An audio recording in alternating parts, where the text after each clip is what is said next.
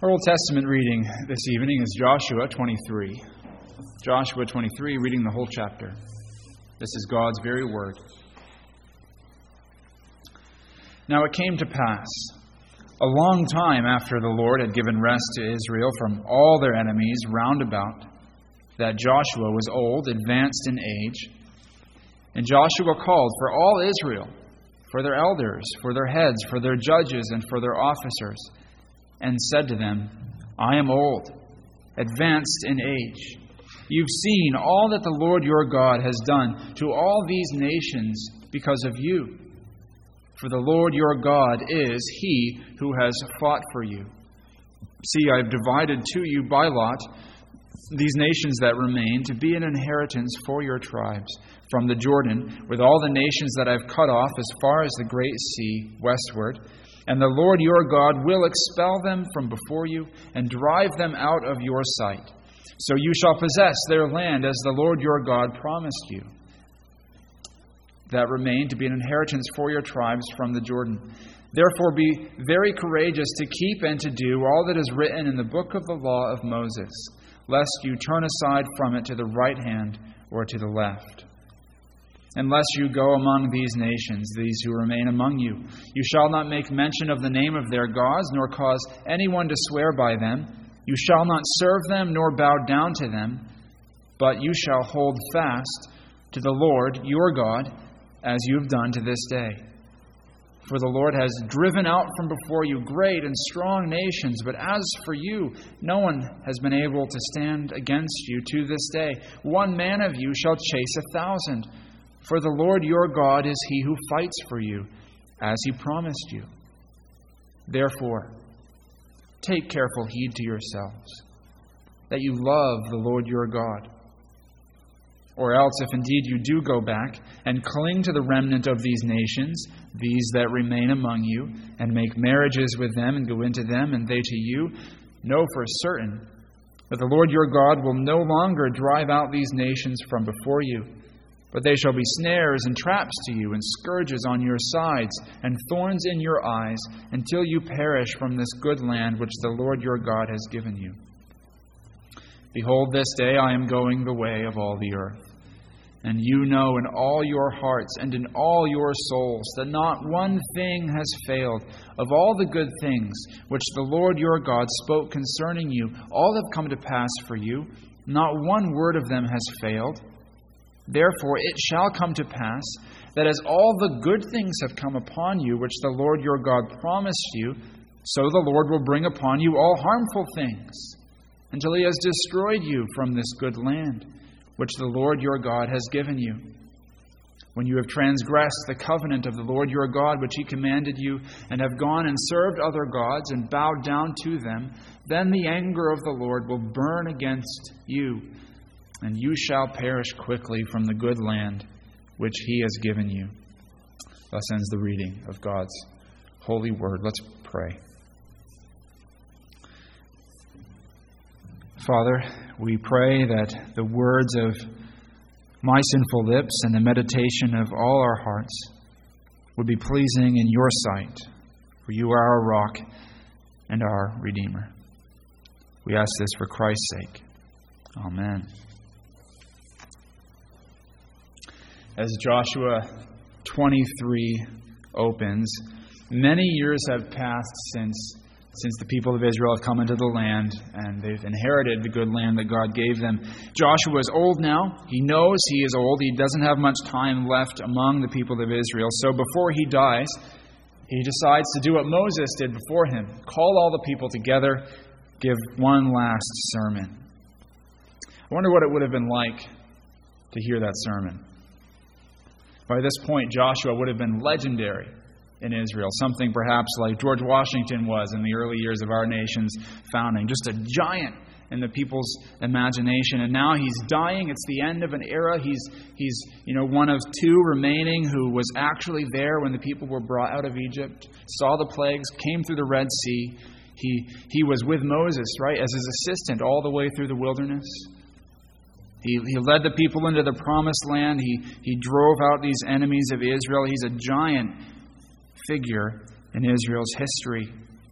And now here he is at the end of his life, gathering all the people together to preach this one last sermon. I wonder what it was like to hear him. I wonder, I'm sure there were men there who served under him, fought beside him, and they're eager with expectation to hear what their leader will tell them this one last time. Or the younger generation, right, who's always kind of seen him as this great hero, this larger-than-life figure there, waiting to see what Joshua will say to them. You can imagine the weightiness of this moment, his last sermon. What does he preach about? What is so important that he calls all the tribes to leave their homes, make the long and difficult trip to Shiloh, to where he is, to hear this sermon? Right? He's not doing this for sentimental reasons. He's doing this because God has given him a burden that he has to preach to these people. And that burden is this: it's covenant faithfulness. It's his last opportunity to exhort Israel to be faithful to the covenant. That's what this chapter is about. That's really what the whole book of Joshua is about, isn't it? It's about covenant faithfulness. First, God's covenant faithfulness to his people to bring them into the promised land, and then the people's covenant faithfulness that they are supposed to show in response to God. That's the macro structure of the whole book. We saw this last time. Chapters 1 through 21 are all about God's faithfulness. Chapters 22, 23, 24 are about the faithfulness Israel is supposed to have in response. The end of chapter 21 sums up God's faithfulness like this. Chapter 21, 43 to 45 says, "So the Lord gave to Israel all the land of which he'd sworn to give to their fathers, and they took possession of it and dwelt in it. The Lord gave them rest all around according to all that he'd sworn to their fathers, and not a man of all their enemies stood against them. The Lord delivered all their enemies into their hand. Not a word failed of any good thing which the Lord had spoken to the house of Israel. All came to pass." The writer could not have put God's faithfulness more emphatically than he does there at the end of chapter 21. Every single promise, he says, every single word God said has come true for you, Israel. God has been faithful. That's how chapters 1 through 21 conclude. And then the book shifts. Chapter 22, 23, 24. "Now, Israel, you be faithful to your faithful God." Last time we saw chapter 22, covenant faithfulness illustrated. Now here, chapter 23, covenant faithfulness preached. Next week, Lord willing, chapter 24, we'll see Israel promise covenant faithfulness. But here tonight, chapter 23, covenant faithfulness preached. I see two basic points in Joshua's sermon here in chapter 23. First, he commands covenant faithfulness. So he tells Israel, be faithful. And then second, he warns about the consequences of faithlessness to that covenant. So those will be our two headings this evening, the command and the consequences. So first, the command, which we see in verses 1 through 11 here, the command to keep the covenant and be faithful. Joshua starts his sermon here with a reminder of God's mighty mercy. He says this in verse 3, "You have seen all that the Lord your God has done to all these nations because of you. For the Lord your God is he who has fought for you." Joshua's lead-off line is to exalt before Israel the Lord, his mercy, his might, all that he's done. It wasn't Joshua's military strategy, his clear head in battle. It wasn't his strength of arms. It wasn't Israel's ability in war. No, Joshua says it was the Lord. From first to last, every bit of it was the Lord. He doesn't want the Israelites to take any credit for themselves or to give him any credit for this. The Lord is the only hero of the story. He's the great warrior who brings Israel into the promised land. But that's not just the Lord's great might as a warrior for Israel that Joshua exalts here. It's the Lord's might and its purpose, which is the sake of his people, to do his people good. That's the focus, right? It's on what God, by his power, has done for his people. We see this right here in verse 3. You have seen all that the Lord your God has done because of you, Joshua says. Israel is the apple of God's eye. She is the object of His love. She is like the bride, right? And God loves His bride. He delights in her, He rejoices in her, and He fights for her. This is where Joshua begins as he starts this sermon, right? He's going to be calling them to faithfulness. But as he starts with who God is and what God has done. He's saying, remember who He is. Remember that He is the one who's fought for you because He loves you. Not because you deserved it or earned it or because you were faithful. Because He chose you and He loves you. So Joshua starts with God's past faithfulness in verse 3. Then in verses 4 and 5, he promises future faithlessness. He says, the God who's fought for you in the past will continue to fight for you. The God who brought you into the land will help you finish inheriting the land. He'll give you victory in the future so that you can inherit the land fully, retain the land permanently. So we learn here from the text that even though Israel's been in the land for some time, they still have much work to do. Verse 1 told us they've been in the land a long time, but there's still people to drive out of the land. Each tribe has a duty to clear its own territory, right? To push out the inhabitants of the land, clear them out so that they can dwell there without being tempted to worship other gods. And Joshua wants the people to have confidence that the Lord will also bring this to pass. He reminds them at the end of verse 5, God has promised this too. He gives more detail about this promise down in verses 9 to 10. He says, for the Lord has driven out from before you great and strong nations, but as for you, no one has been able to stand against you to this day. One man of you shall chase 1,000, for the Lord your God is He who fights for you, as He promised you. He says, Israel, your efforts will be met with supernatural results that only God could accomplish. One man of you putting to flight 1,000. Only God can do a thing like that. That's what God has promised. Now Joshua's he's about to go on to his main point in this first part of his sermon, which is the faithfulness Israel must show God. But what I want us to see here is how before he gets there, and even as he starts to talk about that, he surrounds it with reminders of God's faithfulness and God's salvation that He's worked for His people. He's grounding this command of faithfulness to them in God's grace.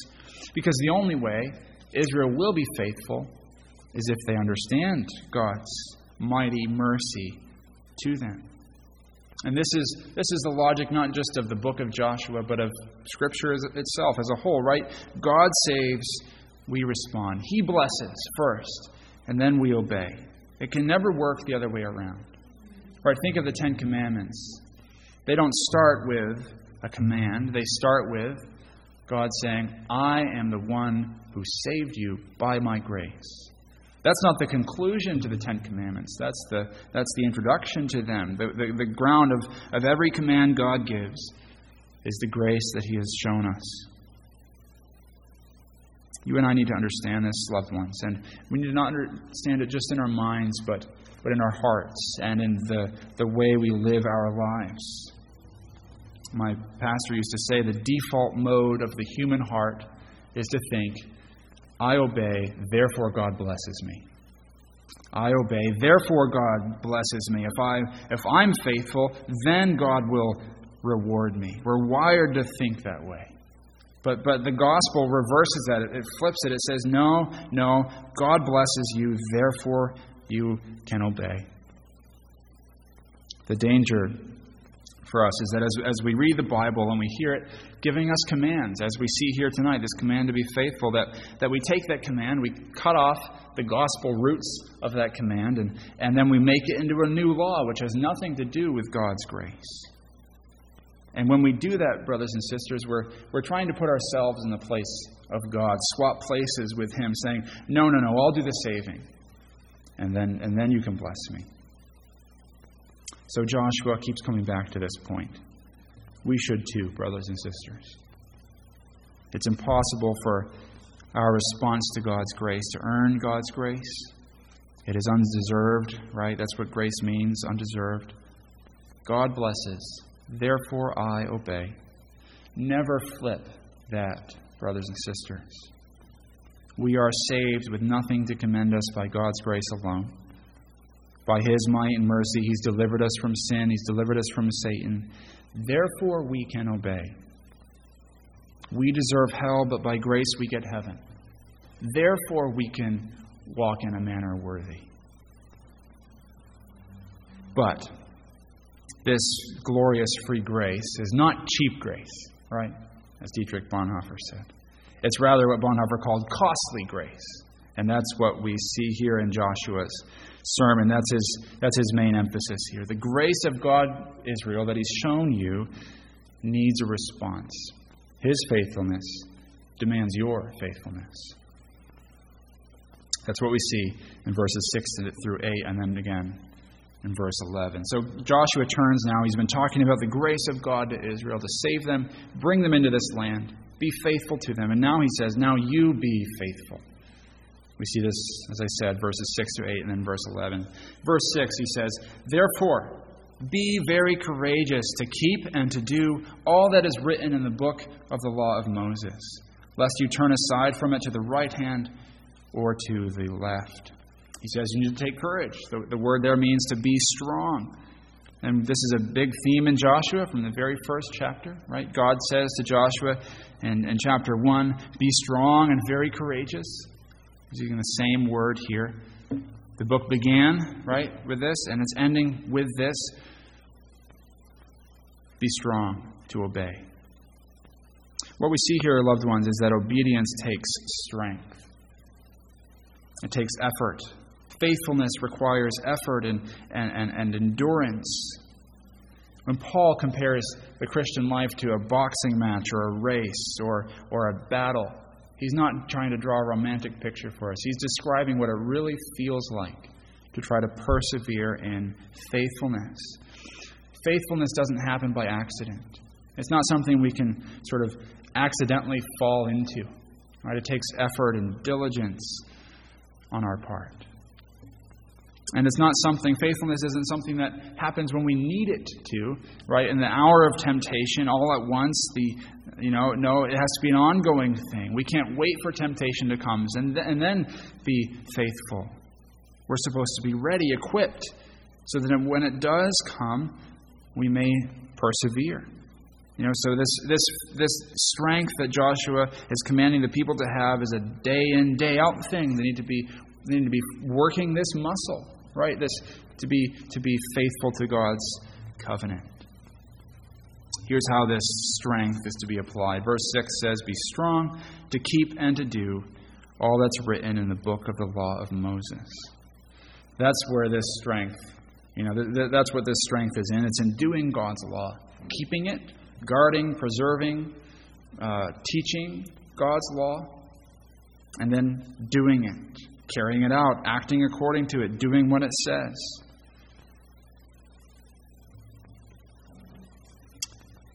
Let's not be haphazard, brothers and sisters, in how we keep God's law. Let's be diligent in it. Let's study it and give ourselves to live according to His Word and live according in a way that's pleasing to Him. That's how Joshua begins. He begins with this broad, keep and do God's law. But then he moves very specifically in verses 7 to 8 to talk about idolatry. In verse 7, he warns Israel against the sin of idolatry, of taking the gods of other nations that still live in Canaan and making them their own gods. Joshua goes so far as to tell Israel here not even to name those gods.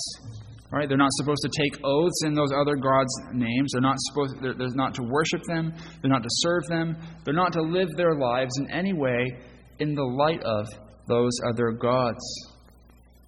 They're not to acknowledge that they are true gods at all. In verse 8, he puts it positively. Instead of these other gods, hold fast to the Lord, your God. Now we know the story. We know Judges comes after Joshua. And then after that, Israel's record of failure. We see the foreshadowing here. We see how the future generations of Israel are going to fail at exactly this point of worshiping other gods, mixing the worship of the true God with the gods of these other nations.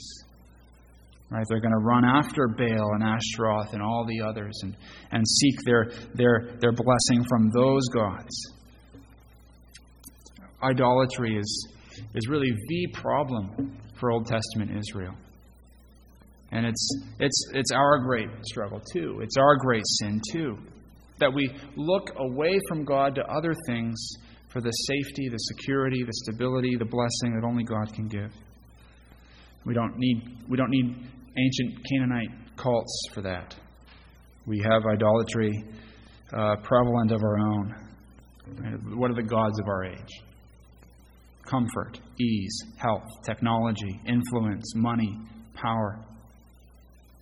And how often are we tempted to bow at these altars and take the names of these gods on our lips and live our lives in light of them and live our lives in service to them and see our security and our satisfaction as coming from these things. We are not even to name them, Joshua says. Don't in the smallest way participate in worshiping and serving these gods. Don't in the smallest details of your life live according to these things. Brothers and sisters, ask yourself, what is the idol my heart is tempted to worship and serve? What are the gods of the 21st century Western culture that I'm in that I am tempted after? What am I tempted to trust? Where do I look for security and satisfaction apart from the Lord? Then in verse 11, Joshua moves. He's been talking about idolatry. Then in verse 11, he wraps up this command of faithfulness by going for the heart. He says, verse 11, "Therefore take careful heed to yourselves, that you love the Lord your God." This is the summary of everything he said. Love the Lord your God. This is also the root of everything he's said. This is where obedience starts, he's saying. This is where obedience starts and where it ends. Everything that we do has its origin in our hearts. And Joshua is saying, keep your heart for God alone. Love God and love Him only. And there's so much we could do to unpack this, to apply it to ourselves. Let me just draw out 2 points of application here from this command to love the Lord. First of all, brothers and sisters, fight for faithfulness at the level of your loves. First and foremost, fight for faithfulness at the level of your loves. At the end of the day, we love and serve. We serve what we love. We worship what we love. If we're wrestling with sin, there's an issue of love at its root. And we can't just fight sin by going after the tops of the weeds, snapping them off. We have to go for the root. We have to go to the root, which is what we love. The great 17th century poet John Donne spoke of this, of our need for love to God to supplant every other love. In one of his sonnets, he put it like this: "I, except thou enthrall me, never shall be free, nor ever chaste, except you ravish me." Only love for God, in the sense of being loved by God, can drive out love for idols. So we need to focus in our fight against sin on our loves and pray that our hearts would love the Lord alone and be bound to Him alone and be freed from the love for other things. That's the first thing we see here. We need to fight for faithfulness at the level of our loves. But the second thing we should see is that we also need to fight for faithfulness in loving God at the level of our habits, right? Our actual actions. And this might seem to, not agree with what we just said, but it does. We need to fight at the level of our loving, but then we need to go to our actions, and we do need to take careful attention to where our actual habits are. The Israelites can't just pray that they would love God more, then just kind of wait passively while they continue to go to Baal's altar. No, they need to go and smash his altar, tear it down, and then go to the tabernacle and worship there at the Lord's altar. They need to change actual habits. And we see this right here in the text, don't we? Joshua's been saying, focus on obeying God's commands, even as he then goes on to say, focus on loving the Lord with all your heart. It's just what our Lord Himself says in John 14:15. If you love me, you'll keep my commandments. love and obedience. Right? They work together. Obedience is the evidence, the expression of love. So we need to fight at the level of our loves, pray for God to change our loves, but also work at building habits that nurture love to God. Changing habits that dull our love for God. Well, at this point, Joshua has made clear to the Israelites their obligation, and we've seen here our obligation to covenant faithfulness to the Lord and the Lord alone. And now he turns, as we turn, from the command to be faithful to the consequences of unfaithfulness. In our second heading, verses 12 through 16.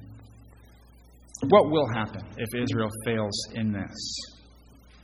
Not if they fail and repent and trust in the Messiah to come, but if they fail and fail and fail and refuse to repent, generation after generation. If they go and they marry the remaining inhabitants of the land, start worshiping their gods, drift further away, never come back fully and completely to the Lord, well, the first consequence is the nations dwelling in the land with them won't be driven out. God won't do what he said he would for them, of driving out these nations. One man won't put to flight 1,000. The other nations will persecute them, overpower them. Joshua says they'll be like thorns in their eyes. What a painful metaphor. He says they won't relent until Israel perishes and they lose the land completely. Then in verse 14, Joshua reminds Israel just how faithful God has been to do them good. It's a wonderful little interlude here in the midst of this warning he's giving them. But then he takes this, he's just spoken of God's faithfulness, and then he says in verse 15, as faithful as God was to do you good, he'll be just as faithful to bring on you the covenant curses if you don't persevere in faithfulness.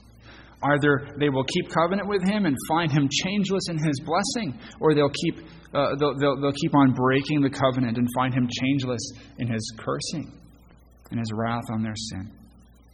And then verse 16 wraps up with the most dire warning of all that culminates here. It speaks of Israel's apostasy, less like a hypothetical, as something that might happen in their future if they're not careful, but really as something which is going to happen.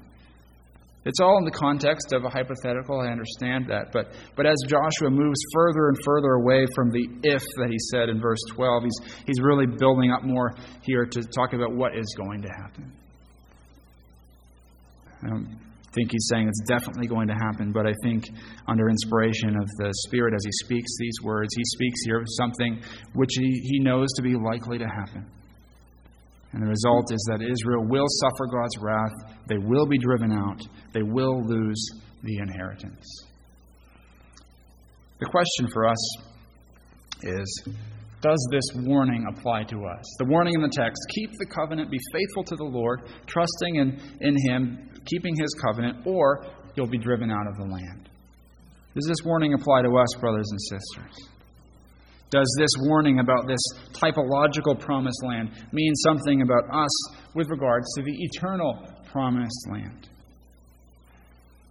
I think perhaps, at least maybe I'm speaking for myself here, but perhaps we don't want it to. It's easy to say, well, that's the Old Testament. That's just the Old Testament being the Old Testament again. We don't have to take this too seriously here. Those consequences don't apply in the New Testament anymore. And we can think of good theological reasons why we might say that and kind of dull the edges of the warning here. We believe in the perseverance of the saints, right? That we're not saved by works, we're saved by God's grace through faith, apart from works of the law. We're not saved by our faithfulness, but by Christ's faithfulness and our total dependence on that. And that's all true, wonderfully true. So how can we say that if you're not faithful to the covenant, you are also in danger of losing the inheritance? How can we say that? Well, brothers and sisters, an Old Testament saint could have asked the same question. They too were saved by grace through faith, apart from works of the law. They were saved by faith in Christ's faithfulness, not their own faithfulness.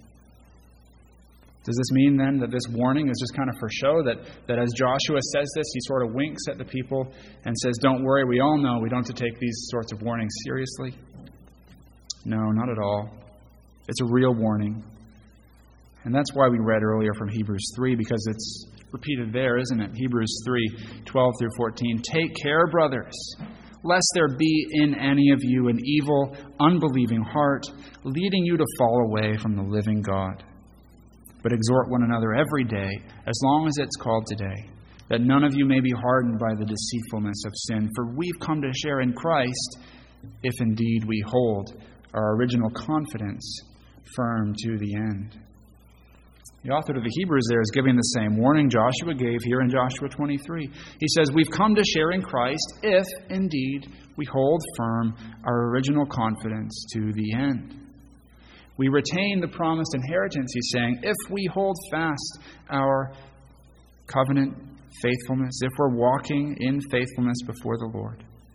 If we reject the Lord, turn from His covenant, make a habit of disobedience, walk in sin, give our hearts to idols, stop repenting, we should not expect an inheritance in heaven. What hope do we have, right? That's what we ask next. Brothers and sisters, we have a great hope. We have hope in Christ, right? He's the true Israel.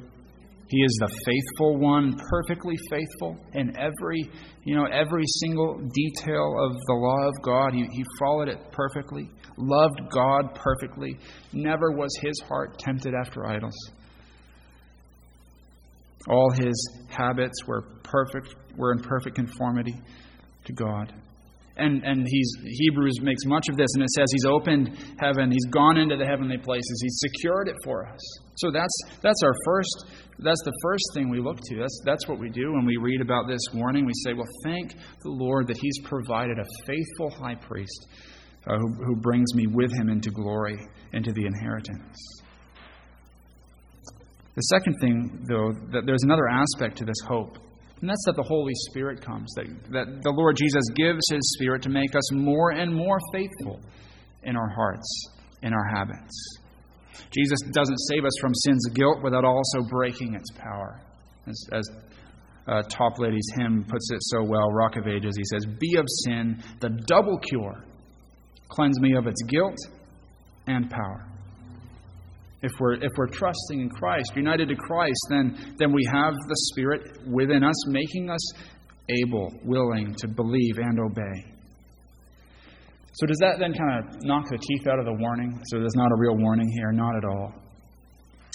It is possible, loved ones, to think that we are in Christ and that we have been saved by Christ, and yet to fall into sin, drift away from Christ, and then prove ourselves to never have belonged to Him at all.